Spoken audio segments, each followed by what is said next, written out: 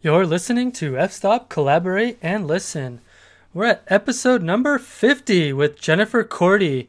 She is from New York, New Jersey, more specifically. And we had an awesome conversation. I've really always appreciated her night photography, especially her moon photography. And we talked quite a lot a bit about why she photographs the moon and this whole idea of people that are posting and creating fake moon images, and why that bothers her, and what kind of planning goes into executing an actual moon photograph. And what I mean by that is, when you pair the moon with some kind of interesting subject, whether that be a city skyline or a mountain or whatever, she's got some amazing shots with the full moon behind, like the Statue of Liberty and stuff like that. We talked a lot about her New York City workshops, the balance of work and photography, and various issues that have come up for her as a woman in photography. Over on Patreon this week, we talked about her harrowing experience with selling her Nikon D810 and the buyer using Venmo and how she got scammed out of her camera and that whole adventure. So that's worth tuning into and listening to that whole story. I just want to give a quick shout out to everyone who's been pledging on Patreon. I feel so lucky to have amazing fans that are contributing financially to the podcast. It feels so great that you guys are believing in what I'm producing. I want to thank Jason Katz, Jaroslav Zakravsky, David Foster, Mason Cummings, Chris Byrne, Ryan Shanahan, Peter Koskun, Brian Lackey, James Stadler, Cody Wilson, Thorsten Schurman, and David Kingham. Thank you all so very much. As usual, reach out to me on social media, Facebook, Twitter, Instagram, Matt Payne Photo, Matt Payne Photography. Enjoy the podcast. Just a quick note, there is some profanity this week, so you've been warned.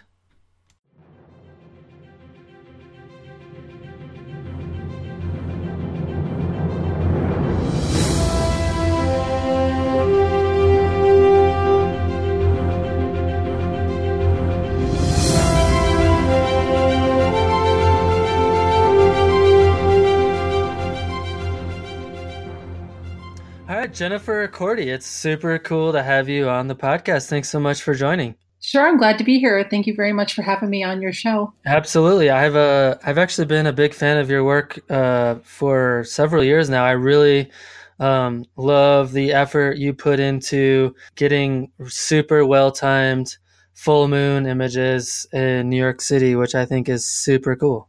Thank you so much. I enjoy taking them. Yeah, obviously, because it's like every time you post, it's like, damn, that's sick. Wow, thank you. Yeah. So I wanted to just start out the podcast to give you the opportunity to maybe just, introduce yourself and maybe talk a little bit about how you got into being a photographer. Okay, yeah. Well, I guess everyone knows my name is Jennifer Cordy. I actually started photography back in college, and I did traveling quite a bit. And I went into the Peace Corps after college, and I lived in Africa for a couple of years. And that's how I kind of got started with photography. I did a lot of landscape photography when I was there, and I did a lot of portraits as well. And I thought that was going to be my career. And then I wound up getting married and having 2 children. And I kind of gave up photography for about 17 years. Completely. Wow. Yeah, I have my older son's 21. He's out of the house. And then I have my little guy. He's almost 16. So, my younger son is older now. And a couple years ago, I decided that I have a lot more spare time and I was going to pick up my camera again. So I kind of just got back into photography about 4 years ago. And I kind of just been... it's just kind of been almost my whole life since then, I guess. I pretty much been shooting New York City. I became completely obsessed with shooting the moon over New York. And I do take landscape images. I love shooting the Milky Way. I do a lot of long exposure stuff. I love shooting from a helicopter. That's a lot of fun. I've been shooting from the helicopter about 2 years now. Wow, that sounds fun. Yeah. Yeah, it is a lot of fun. So how did you get into the helicopter stuff? Because that seems like that would take a lot of work to pull off. Yeah, I was actually invited to be the official photographer of a local helicopter company about 15 minutes from my house. And Nice. I can pretty much fly anytime I want for free, as long as I just give the owner some images for his social media accounts. And I hop on flights a lot. And what I do is I shoot from the helicopter, and then I give the people that I paid for the flight a copy of some of the images, and that's it. And I also do photo workshops up there. It is starting to pick up. I do have people traveling, even from other countries, coming to shoot with me. Oh, And cool. they book an hour flight, and I do flight instruction. I do like photo instruction up there. And Wait, I on you do flight, you do workshop instruction from a helicopter. yes. Yeah, That's while we're up awesome. there with doors off, while we're up there with doors off, I do an hour-long workshop from the helicopter. Oh, that's brilliant. So you guys like have the headsets on and everything? Like you're talking like over a headset? Yep. Hmm. Wow. Yeah, and I'm telling them shoot this, shoot that. I'm giving them, I'm telling them what speed. Pick up your ISO, open up your aperture, Wow, that's super time cool. focusing. Yeah, so it's a lot of fun, but it's a lot of work. I mean, it's a full hour we're up there. Yeah.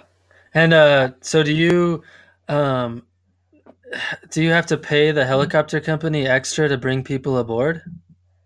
No, actually, what happens is that I usually bring one to two people, and they usually pay for the flight, and I sit in front, and I'm the instructor. Okay, cool. Yeah, I try not to. It's kind of expensive for the hour, so usually the people flying with me pay for it. But Nice. it's a lot of work because I also have to direct the pilot where to go, Oh, and okay. usually it's the angle. I mean, I have to make sure that the pilot goes low enough so that my clients can get the shot, but not so low that people in Brooklyn are, complaining that there's a helicopter flying over their house. Right. Well, man, if I'm ever in, I've actually never been to New York City, so if I ever go, I would love to do that. That sounds so fun. You are so welcome. I would love to take you up. That would be super fun. I've only been in a helicopter once before, and I went on vacation in Kauai, and it was a doors off tour of the island, and back then I had a Nikon D7000 and a kit lens, so it wasn't like I was, I wish I had better equipment back then and actually knew how to use my camera too. Like, I feel like if I did it again, it would be so much cooler, but it's a super cool experience flying around in a helicopter with the doors off. Yeah, you know what it is? It's kind of hard because here it gets so cold and windy. Mm. I mean, I remember one flight. I could not believe the wind. Like it was shaking the helicopter so bad. I was thinking, "Oh my god, I don't know if I want to be up here anymore." Yeah. So let's talk a little bit about the moon. So why the obsession? And I'm going to use that term from my perspective because that's like I feel like that's like 80% of what you shoot. Why the moon? I became obsessed with this movie called Melancholia, and in that movie, it's actually to me it's one of the most brilliant movies ever made. And in the movie, they discover that there's a rogue planet that's about to collide with the Earth. And in one of the ending scenes of the film, you see the planet moving closer and closer toward Earth. And eventually the planet collides with Earth and then everything is set afire and that's it. So, when I was driving one night, I was coming back from work and I looked over and I was quite a few miles from the city and I could still see the city from where I was driving. And I saw this huge full moon coming up over the city. And I said, wow, this looks like a doomsday. Huh. People in the city, they're with their egos and whatever, their job, and they're walking around and, they're going about their daily life. And to me, it looked like doomsday because we've got this gigantic moon kind of rising up and it kind of reminded me of that movie. So I said to myself, what if I just went with my camera with a long lens and found some viewpoints and did some calculations and was able to show this gigantic moon kind of coming up over the city, kind of like how that planet in that movie destroyed Earth. How can I make how can I make something look like it was about to destroy New York City? I thought, wow, that would be so cool if I was able to do that. So I became obsessed with finding viewpoints that are far away from New York City that I could still see the city. And then I became obsessed with trying to plot at what point does the moon rise up from where I'm standing so that it's lined up with a particular monument, like the Empire State Building or the World Trade Center, and of course, the Statue of Liberty. So it's actually taken quite a bit of planning to do those shots. And I did have one viral shot. It was, if you Google Blood Moon World Trade Center, you'll see that shot. I mean, it went viral everywhere. Nice. And a whole bunch of Christian fundamentalists got scared that they actually got scared and they actually thought that it was like the second coming of Jesus or something like that. And they actually thought that the whole earth was going to be destroyed by this. Oh my God. And you know what? That's exactly the kind of emotion that I really like to invoke in my images. So I thought it was great. Yeah, that's sweet. I think I found it. It looks awesome. So it like went on Daily Mirror, right? Like I'm assuming Caters picked it up and did a bunch of sold it to a bunch of other news agencies. Yep, and the Drudge Report picked it up, which was probably the most exposure I've ever gotten, and it made the front page of the Drudge Report that day. And there was an article for Hillary Clinton and Trump. Hillary Clinton, Donald Trump, and then my image. So that was like I was the third. I was the third image that day on the Drudge Report, and that was just crazy. Oh yeah, here it is, Jennifer Cordy, Caters News. That's crazy. And here's the funny thing, like when I look at that photograph, I can tell that it's real because there's atmospheric distortion on the edges of the moon, and like the sharpness and detail on the edges is like all distorted. Like that's how you know a moon image is real. Mm-hmm. Which brings me to a topic that I would love to talk to you about, because I know you and I both we both belong to a couple of Facebook groups where, you know, fake moon images and things like that pop up, and people like to talk about them. And I personally have posted fake moon images in the past, but I tell people, hey, this is not real.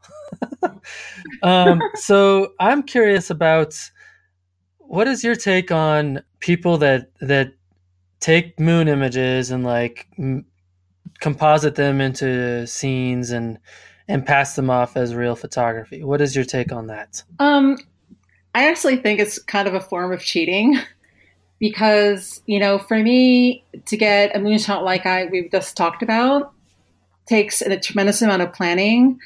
I actually waited almost a year to get that shot, if you can believe that. I do believe it.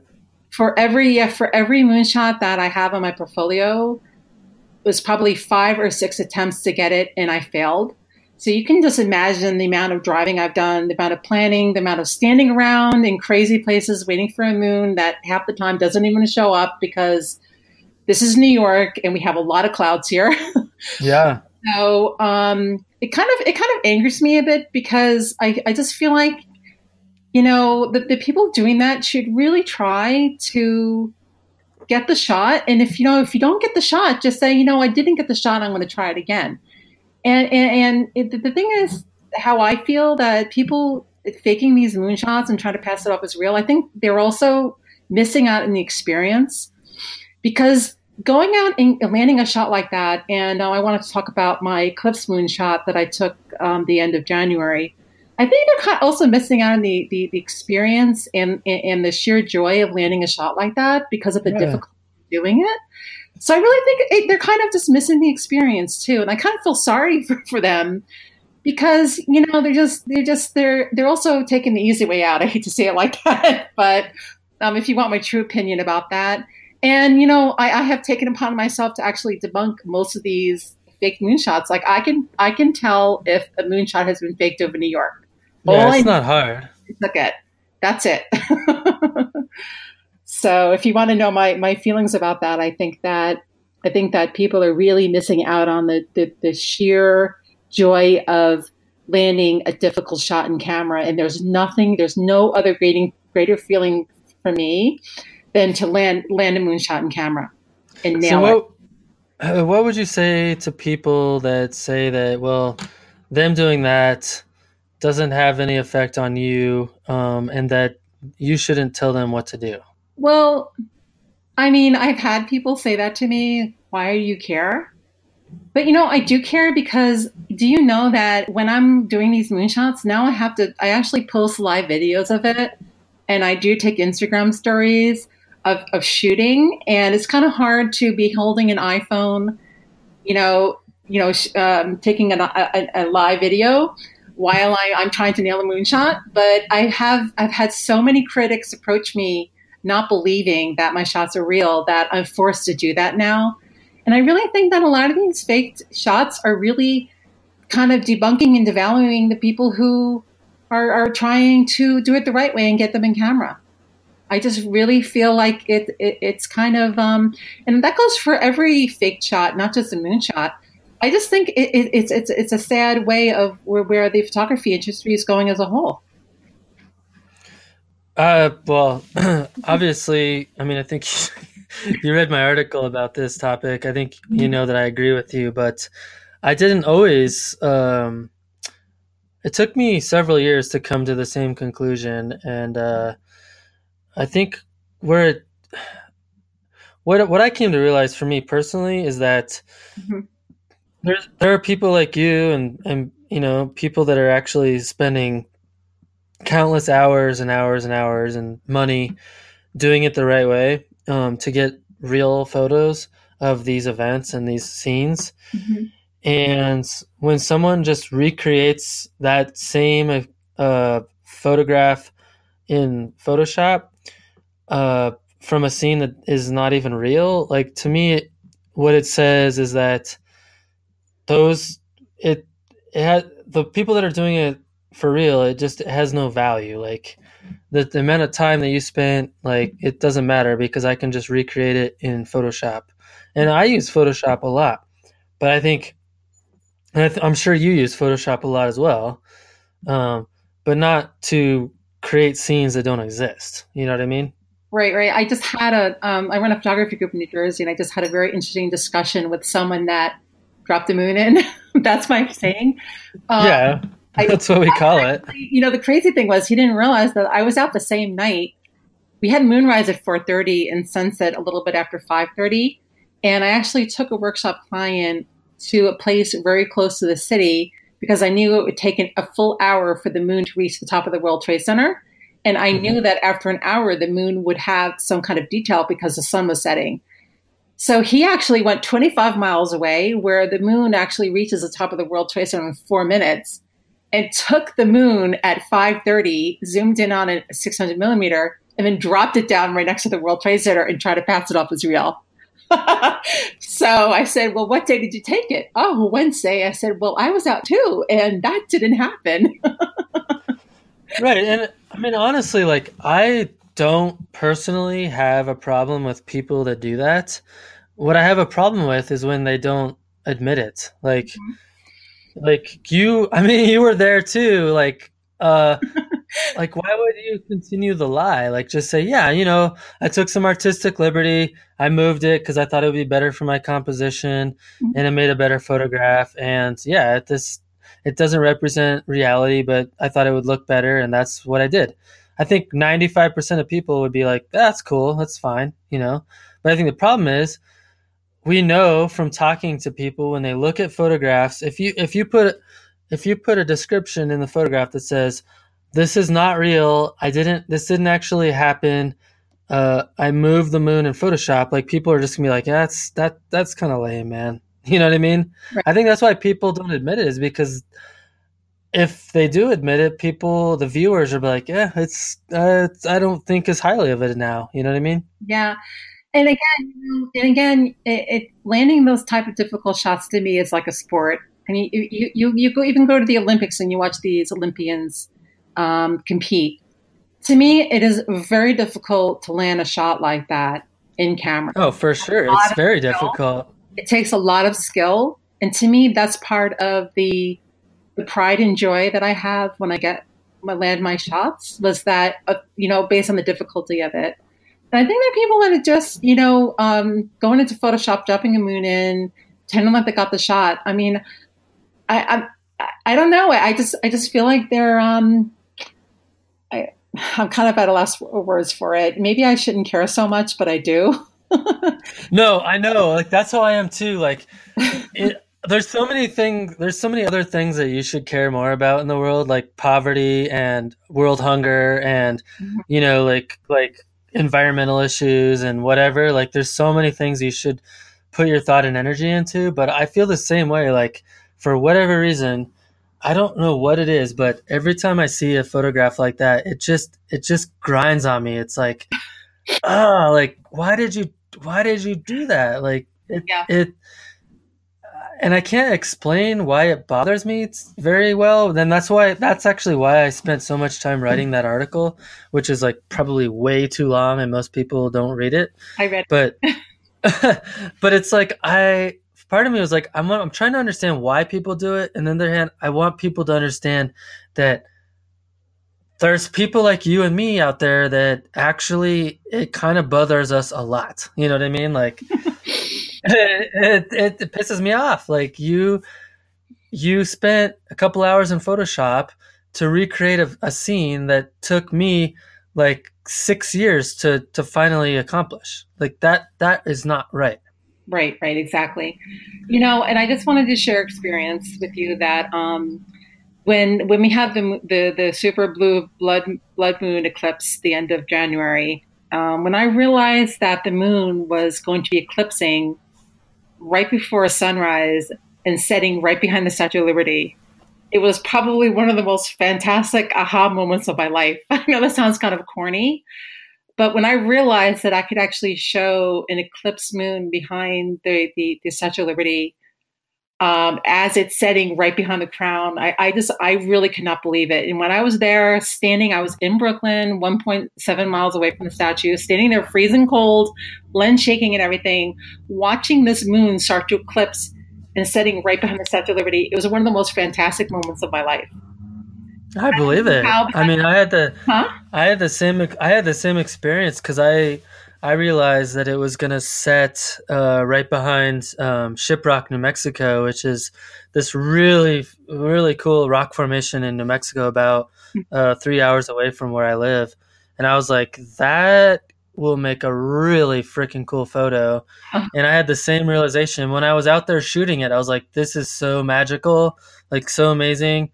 And then I got home. Mm-hmm. Right. I got home after like no sleep that night, like everyone else who actually went out and shot the blood moon for real. Mm-hmm.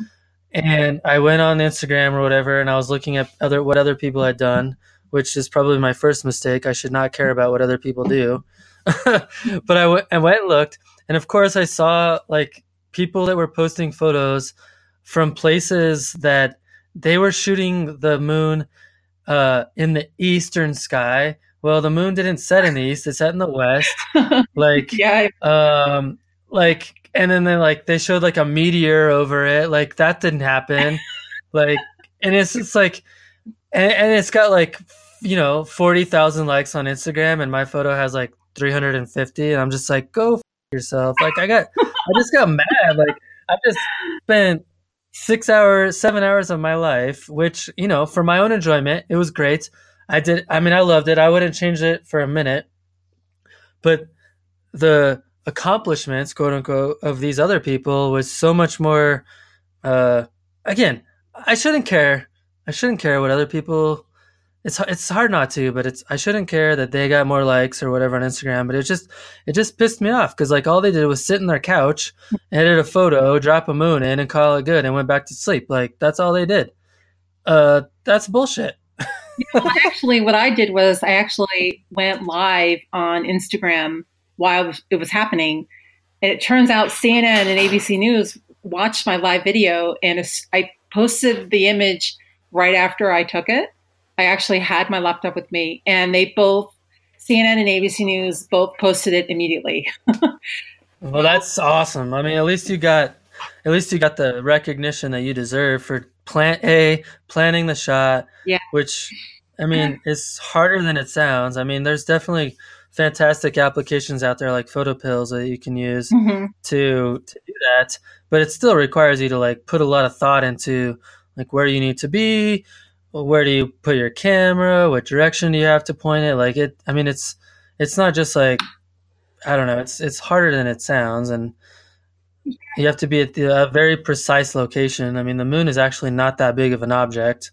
Yeah. Uh, Honestly, it's really hard to land the moon that far away in Brooklyn behind the statue because the statue really is not that big. I mean, the yeah, World Trade Center is a huge building. It's extremely easy to shoot the moon around the World Trade Center because it's so big.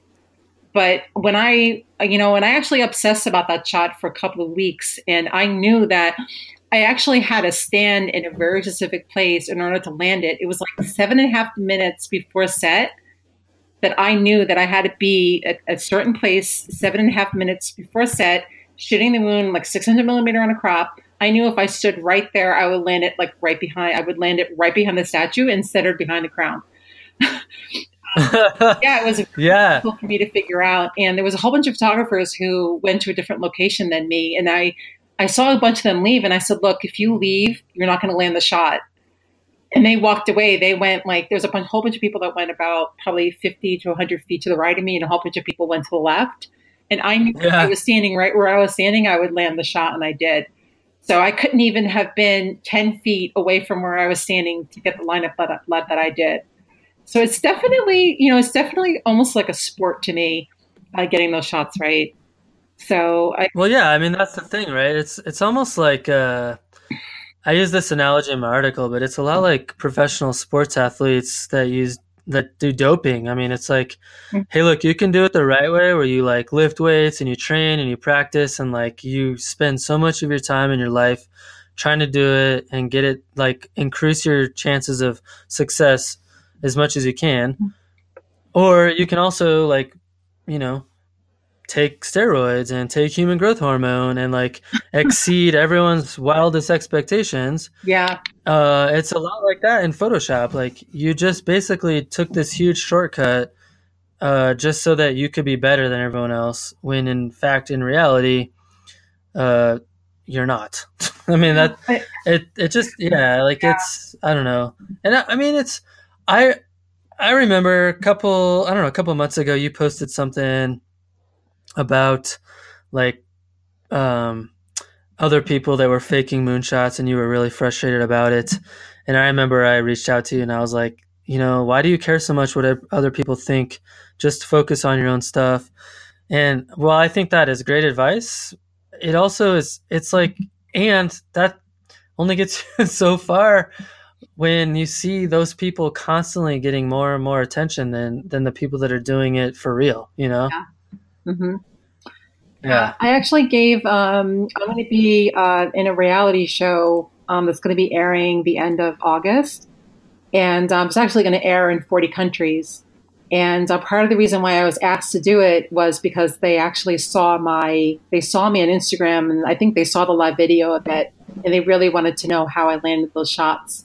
So I really think that even though people who are faking these shots are getting some attention, I just think that the media is really interested to talk to people who are actually doing it the right way, and they're very interested in hearing about what goes into a shot like that. So eventually, I think there is something to be said about getting it right in camera and knowing how to shoot it technically. Yeah, absolutely. It's, I mean, I like to diminish the whole Photoshop thing. I mean, it does take a lot of skill and talent to create a really good composite in Photoshop. Hmm. I'm not trying to say that that doesn't take skill and talent and that that's not a legitimate art form. I think it is. Hmm. Um, but I think that when you try to pass off a scene that you created in Photoshop as real, it diminishes the other skill, which is planning and timing and just persistence and perseverance that it takes to do it the quote unquote real way. So I mean, I think they're both valid, but I think it's not like, I don't know, it'd be like you posting a photo of the moon that you shot behind the Statue of Liberty um, and then you calling it a statue, like no, that's not a statue, that's a photograph. Like, just own it for what it is, you know? Right. Yeah, I agree. And I've actually it gets me also frustrated when I see people who are compositing Milky Way shots as well, because Oh, we don't know do it. that. I mean, we wait months and months for the Milky Way to come back, and it's just come back now. But you know, I see people like they're like, oh, why wait? I'll just take a Milky Way that I shot last year, and I'll just plop it on top of a field of flowers, and I've just created this beautiful image. Yeah, and there are people out there that they have exceptional skill in Photoshop, and they're able to do that and make it look really good. And it is. I will not argue that it's definitely artistic and it takes skill, and it's very. If you do it the right way, it can look really fantastic. And to do that with a real Milky Way in a real foreground, like, that takes way more skill, in my opinion. Like, Mm-hmm. because I personally can say that because I've done both. I've composited a fuckload of Milky Ways, um, and I've done a lot of real Milky Ways, like on real foregrounds. And I can tell you right now, it takes way more skill to do a real Milky Way with a real foreground than it does a composite. It just does. I mean, there's so many more variables. There's so many more things that you have to do right. It's not even comparable. I mean, I can drop in a astro tracked Milky Way into pretty much any foreground that I shoot from any location, and it would take me maybe 2 hours in Photoshop to do it to look really good. Or I can spend hours and hours, weeks and weeks, months and months to pre-plan, set up the shot, and get a real actual Milky Way with a really good foreground at a location. I mean, I think it's just I think that's what bothers me is, from my perspective, I've done both of those things, and I know what it takes to do both of those things, and Mm-hmm. it's there's a big difference. I can't. I'm kind of embarrassed to say this, but I cannot composite in Photoshop at all.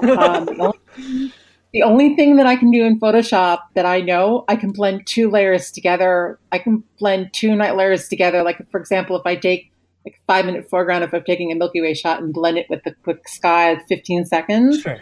that's the only thing I know how to do in Photoshop. Yeah, I mean, honestly, I mean, it's not really that difficult. People say, "Oh, it takes so much time and talent." Like, no, like, you can Google or YouTube, like, how do I use Photoshop to composite, and like, you can pretty much learn 90% of what it takes in about an hour or two. Like, it's not really that hard, Mm, in my opinion. yeah. And I've never taken a Photoshop workshop. I've never, like, I'm completely self-taught, and I don't think I'm that good in Photoshop. Uh, Evidence being, I have a couple of videos on YouTube where I try to teach people some techniques. You go watch those, and you're like, yeah, he doesn't know what he's doing. Uh, so trust me, like, if I can do it, pretty much anyone can do it if you just spend enough time in front of the computer. Um, I uh, have that. If I'm spending more than 5 minutes editing, I'm taking too much time. I'm just too busy. I feel you. I'm too Yeah, no, I feel you. I feel you. All right, well, let's transition a little bit. So I know that you also work full time in the banking industry. Is that right? Yeah, I guess you could say I'm a frustrated photographer. I would love to. I would love to be able to shoot full time, but it just really doesn't pay all the bills right now. And I live in New Jersey, and we all know that New Jersey is probably one of the most expensive places to live in the United States. Hmm. So yes, I'm a technical writer. I've been working in the baking industry about 10 years now. So I'm actually consulting right now. I lost my long term job about a year and a half ago. Okay. Yeah, I have to balance shooting kind of around my work schedule. But luckily, I have a pretty flexible job, and I work from home a couple of days a week. So it's really not that bad. And plus, I work right on the New York City waterfront. And my office actually faces New York City. Oh, that's sweet. Where's that? So you're in the right place at the right time a lot. I am, yes, and you can. I've actually taken some iPhone shots of the killer sunsets from up there, and posted on my Instagram account, and they've gotten like 1,000 likes. It's Yeah. hysterical. So how do you balance the need to make a sustainable income and a place that's a high cost of living with your desire to further your photography? Yeah, it's kind of hard because I have a son at home. I have two children. Like one I have living in Japan, and then the other one is still at home. He has about 2 more years left here. So until my younger son leaves the house, I'm kind of stuck where I'm at. So I'm hoping in a couple of years I'll be able to transition away from baking and be able to pursue photography full time. And I'm really working actively toward that. I'm trying to build up my following. Um, so it's been 4 years of really hard work to build up a following and get press and this and that. So eventually, I would like to just leave my job because it bores the heck out of me. Once you really love to shoot so much, then that's all you want to do. It's kind of hard to sit in an office all day. Yeah, no, I understand that for sure. Well, Yeah, why don't you just composite a bunch of moons over a bunch of scenes and you'll have instant fame? yeah, yeah. That would be kind of funny. Yeah, I just what it is because I teach. I also teach. I do a lot of moon workshops. I'm actually doing one for Unique Photo at the end of the month, and I'm teaching a class next week. So I'm teaching a workshop at the photo store, and we're doing a field workshop the following week. Cool. And yeah, because actually a lot of the income that I've generated from photography has been my workshops. And I think if I just start the whole composite thing, I don't think people would really take me seriously anymore. Mm. Yeah, So I've always wondered that, like, if your favorite photographer just does a bunch of composites, and you go in their workshop, and they're like, "Well, so the Milky Way actually isn't here, but we're gonna drop it in later in Photoshop." I Like, know. could you imagine? Like, if I went on that workshop, I would be like, "Dude, this is bullshit! Like, what the hell?" Yeah. Yeah. It's. I remember when we had the Super Blue Bud Moon, and I had a full moon workshop. It was the end of January. It was actually what a crazy. It was January 31st. That was the day that I got the whole moon eclipse thing, and then I had this huge workshop that night. I had about 15 people there. It was insane, and you wouldn't believe all of a sudden got cloudy right before moonrise. Of course. A whole bunch of thick clouds came in. That's the curse around here. It gets so cloudy, and a lot of our clouds are low-lying clouds because we're near the ocean. And I just said there were 15 people going, "Oh my God."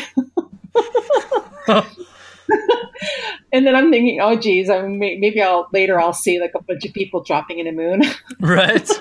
Well, But it's luckily, funny you say that because I think that's how it starts. I think that's why people do it, is that they spend the amount of time and money it takes to go to a location to get the shot they want, and then the conditions don't cooperate, but they still want to salvage that experience somehow, and they feel like the only value in that experience is to have an image that showcases their efforts.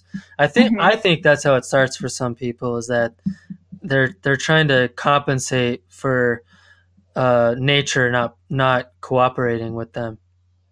right? I think. Yeah, I mean, that's how I started doing composites. I was like, sucks that the clouds came in, but I can fix that later. yeah. The last full moon was a total disaster. I mean, I took a client to Brooklyn, and you would not believe, what I went through to get to where we actually stood to see moonset. It was a full moonset. And sure enough, it did not look cloudy when we got there. I looked up on the sky and it looked fine. And then by the time we got out of the car and actually kind of snuck into where we were at, all of a sudden these low-lying clouds just came in and we saw absolutely nothing. Wow. I So mean, it's so frustrating. yeah, I'm curious because I've always had fear of that. A few times I've taught workshops. I'm curious. How did your clients respond to that? Like, did they like? I mean, obviously they know that you can't control the weather, but were they disappointed? Did they expect that you would take them out again at no cost? Like how? Like what does generally people tell you when that kind of stuff happens? I think, that morning I only had one client because I think the whole 5:30 a.m.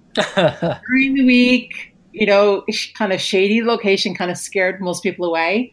Uh-huh. Um, the crazy thing was the client that I had that morning was a doctor, and she had to move a whole bunch of patients around to come shoot with me. Oh, So wow. sitting there in the shady location, the poor thing had no sleep. I knew she had to move a whole bunch of patients around, and then no moon.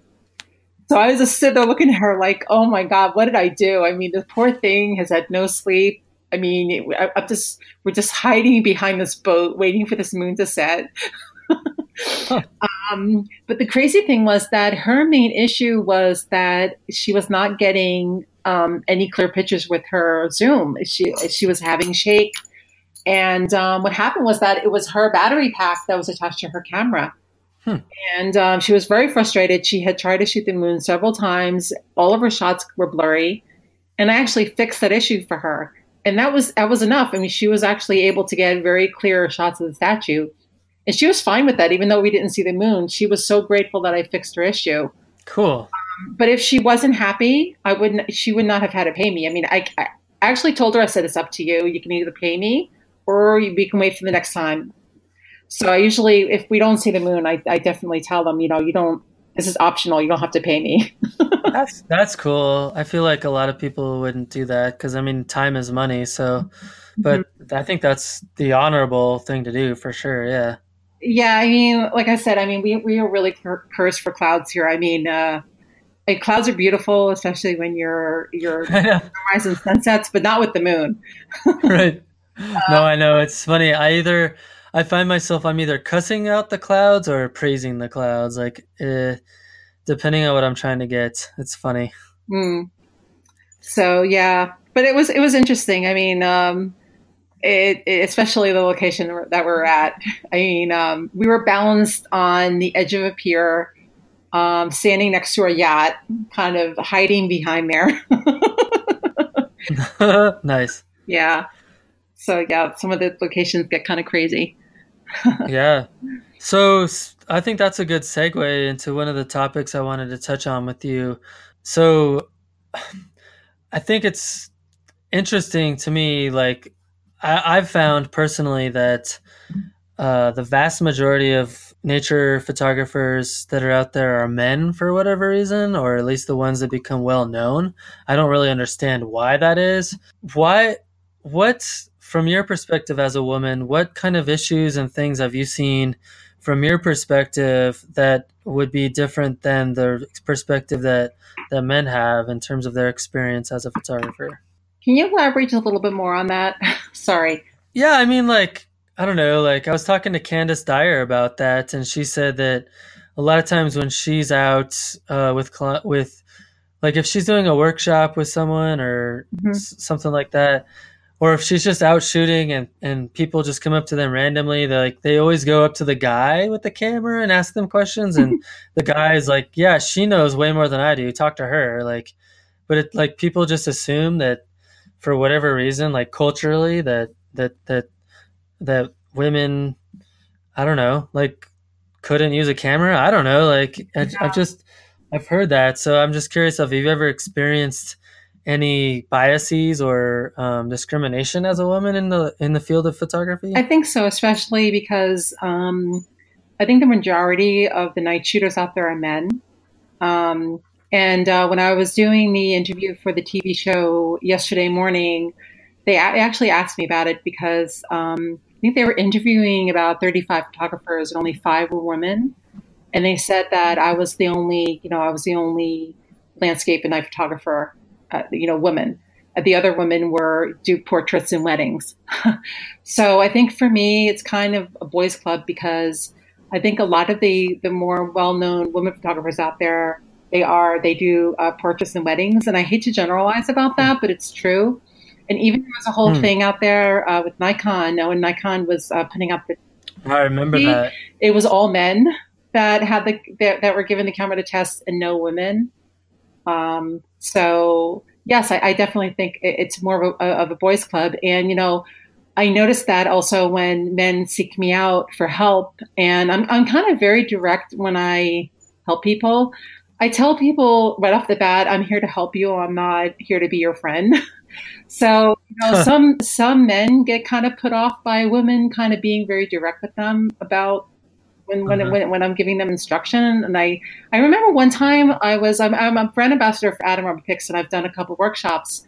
And I remember one time we were doing a moonset workshop over the Statue of Liberty. It was a crescent moon, and I had actually calculated it to land on the statue's crown, the crescent. The way I calculated it was the crescent would set and actually touch the torch, sort of like the Statue of Liberty holding a saucer. And the way I plotted it was that if it came down according to my calculations, that the crown would hit the moon directly in the middle and touch it. Oh, that's awesome. Yeah, I had calculated it, and I had to spend a lot of time working that out mathematically to make sure that I was right. So when I got there, and of course the majority of the people that showed up were men, there was a couple of women, but there was like probably almost 20 people there. It was crazy. Couple of the guys, they just did not believe me. And I stood there and I said, you know what? If you move, you will not land the shot. Of course, they looked at me and they walked away. I'm like, Go ahead. Sure enough, that moon started to come down, and they were in the wrong spot, and they come running back. And I'm just standing there laughing. I'm like, oh, okay. But yeah, I have noticed that it's not all men. I do have a lot of men that seek out my help. I recently took on two guys that I've taught a lot of beginning photography with, but I have noticed that it is an issue. Yes. Interesting. Yeah. Obviously, as a man, I've never experienced that, but I can only imagine that would be super frustrating to have people discount your talents and your knowledge just because you're a woman. Yes. Which is unfortunate. I mean, I think in the last year, I think that's starting to shift a little bit, which I think is really cool to see. But people are wired a certain way, and they have these biases and these things that they've just learned over their course of their lives. And for some people, it's hard for them to break out of that. Yeah, I agree. I really agree. But I am seeing more and more women photographers, especially night photographers. So that's good. Yeah. Really good. Yeah, totally good. I love it. Yeah. Well, yeah. Well, okay, just shifting gears a little bit. I got a couple more questions for you, if that's all right. Of course. So the first question I have is, based on the name of the podcast, F-Stop, Collaborate, and Listen, what advice would you have for other photographers, particularly around trying to land like that perfect timed shot, like of the moon or of some other object in the night sky? I think that they should definitely use the tools out there, TPE and PhotoPills. I think they're brilliant tools. I think that if anybody wants to seek out my help, they're welcome to contact me, and I can actually show them how to use it. But I think it's important to really take your time and really learn the craft and not get frustrated. I think it's a combination of learning how to use the tools and also learning the locations to go to take your shot, and also kind of understanding the whole moon phase. And so I think it's important for people to really learn it the right way as well, and just not try to take the quick way out. And now we're getting into the whole Photoshop thing again. But to really take your time and learn the craft, and even if it takes you 6 months, a year, or 2 years to really learn it, I think it's better to do it the right way and land that shot in camera. Yeah, I definitely don't disagree, for sure. Okay, so which photographers do you think would be cool to hear on the podcast? I think one of my favorite photographers is Christopher Georgia. He's in New England. I think. Yeah, I know Chris. Yeah, he's fantastic. I remember that him and I shot a lot together about 2 years ago. We chased a lot of storms in New York. That's another genre that I love. I love to chase storms over New York City. Him and I had a lot of fun chasing lightning storms over New York. So yeah, I think he has a lot of very interesting things to say. And Aaron Priest as well. Aaron, do you know Aaron? Yeah, dude. Yeah, me and Aaron have been friends on Facebook for probably 5 or 6 years now. Like, he is such a technician um, of digital stuff and like executing like huge panoramas and stuff like that and night panoramas. He's an awesome guy. Yeah, I think I have never seen anybody shoot panoramas like him. I mean, it's insane. It's insane what he does. I mean, I actually took a workshop with him a couple years ago up in Maine, and he's amazing. So I think he would be an excellent guest to have on your show. Yeah, I've been meaning to reach out to him. I when I first made a list of photographers I wanted to have on the podcast, he was like one of the top 15 or so for sure. Mm-hmm. Like, and I've been friends with him for a long time. So he has this photograph, and he totally created it in Photoshop, but it's so freaking awesome and unique. It's like, I don't even know how to describe it. He has this, it was on the cover of like a Nikon magazine, Wow. but basically what he did was, it's like this aurora borealis shot Mm-hmm. that he created like a space fold. Yes, I remember that. So, Mm-hmm. and then like there's these star trails swirling around in the middle of this rift in the sky. Like, it is a really cool shot. And like, if you ask him how he created that in Photoshop, it's like, okay, dude, I don't even know half the things you just said. So good job. Like, it's so cool looking though. Like, he did such a cool job with that. Yeah, I've asked him how he's done a couple of things, and my brain just could not wrap around my head. I could not wrap my head around it. Yeah, I don't even know why I ask him any questions anymore, because every time he answers, I'm like, okay, so good talking to you. Thanks for the advice, bro. Good. I'll talk to you later. Because he's so technical, but he's so smart. Yeah. So yeah, those are the two people that I would love to hear on your show. Cool. Yeah, I heard Chris Georgia mostly does video now. Is that right? Yeah, he does. He does a lot of amazing time lapses. He does a lot of aerials. Yeah. He's fantastic with aerial photography. And I had, on your Facebook page, I had noticed that someone was asking about aerial photography. And I think that I think Christopher Georgia would be an excellent person to talk to about that. He's taken some amazing aerial shots of New Hampshire. So, cool. Yeah. Well, thanks for spending the time with me bantering about moons and fake moons and all that fun stuff. I really appreciate it. Uh-huh. Yeah, thank you so much for having me on your show. It's an honor to be asked to do this, and I really appreciate you were interested in my viewpoints about all of that crazy stuff. Absolutely. I think I shared with you, like, I had you written down on my list from day one, so it's been fun finally to have you on the show. Thank you so much. I really enjoyed talking to you.